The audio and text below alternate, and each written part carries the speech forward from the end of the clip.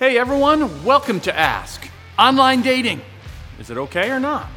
Some great questions for you this week, so stay tuned for Ask. Once again, I'm Pastor Jamie, and this is the show where I answer your questions about the Bible, faith, life, something else, whatever. If you have a question, and we definitely need your questions, please go to cornerstonebv.org. Go to the media page, drop down. There you'll see Ask. You can leave your name, don't, and thank you. So, question. What do you think about online dating services? I know it can sometimes feel like being desperate, but it's hard meeting people in this world. If you are comfy with your spouse at home, it can be hard to understand. And those are usually the people that just tell us, as they say, to suck it up. I'm tired. Well, first of all, I'm sad that you are having this experience. I don't think anyone, whether married or not, should tell you to suck it up when it comes to loneliness. Proverbs 18:22 says, "He who finds a wife finds a good thing and obtains favor from the Lord."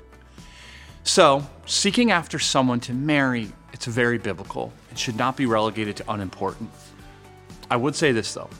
I have known many people who are far lonelier in their marriage than they would be single. So just being married is not enough. When we lack the right understanding and commitment, we can end up in a really, really dangerous place. So when you're looking to marry, make sure you get the proper counseling and support.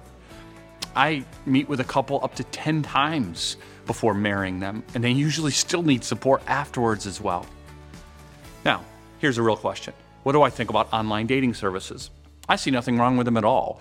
The one good thing about technology, probably, right, is that it widens the reach of something. So in this case, you can connect with people your age and with a similar worldview and similar likes, dislikes, and figure all that out.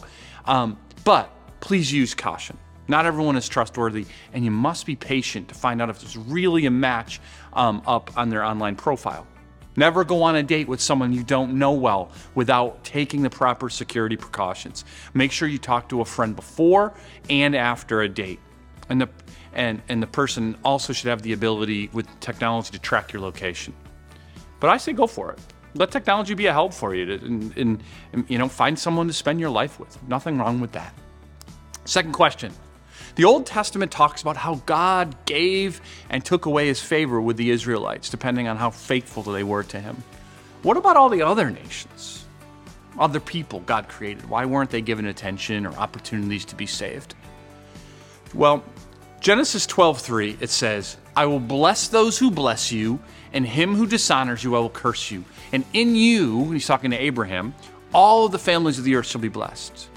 Also, Isaiah 49:6, it says this, "It is too light a thing that you should be my servant to raise up the tribes of Jacob and bring back the preserved of Israel. I will make you as a light for the nations, that my salvation may reach to the end of the earth." See, God has always had the plan of salvation for both Jews and Gentiles, which are non-Jews. Anyone who turns to God in repentance and faith receives salvation and blessing.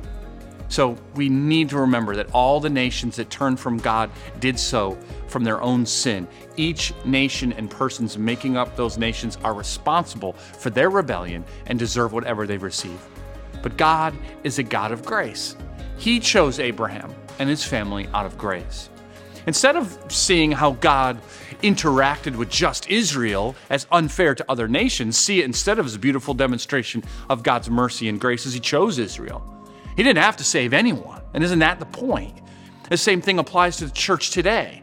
I personally am saved and receive God's favor simply out of his choice, his grace. I don't deserve it. None of us do. And yet he is a God who saves and redeems and cleanses and forgives. Okay, last question. When we die and have unforgiven sin, will we still be able to enter the kingdom of heaven? The short answer to that is no, you will not. God is holy and sin cannot enter his presence. His holy character would cease to be holy. So therefore, sin has to be paid for. The good news is that it's exactly what Jesus Christ did on the cross. He paid our sin debt in full. We are saved by faith in Christ. There's a bunch of promises surrounding our saving faith. Romans 5 is a great chapter for you to read regarding this.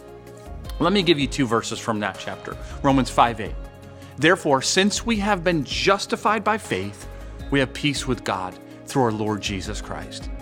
Later, Romans 5:9 says, since therefore we have now been justified by his blood, much more shall we be saved by him from the wrath of God.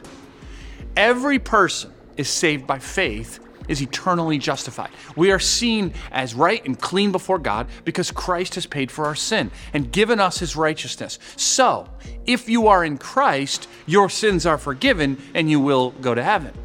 So Jamie, what about Christians who have not verbalized a repentance from a specific sin before they die? Again, they are forgiven because of the blood of Christ, and that includes all their sin offenses. Verbalizing each sin is not required for that. But why is confession a good Christian practice if it doesn't matter? It does matter, not to our eternal salvation, but to our sanctifying relationship with God. A genuine Christian should have as their number one goal to become more like Jesus and grow closer to God as long as he or she lives. Confession of the things that get in the way of that relationship is a very important tool to accomplish that. All right, that's all for this week, but we'll be back next week with more of your awesome, great questions. Those were really good today. So please go to our website, leave your questions today. We need them. If you have a question, other people do too. And until then, see you this weekend, hopefully, one of our gatherings, 5 o'clock on Saturday, 9 or 11 on Sunday. And thank you again, everyone. We'll see you soon.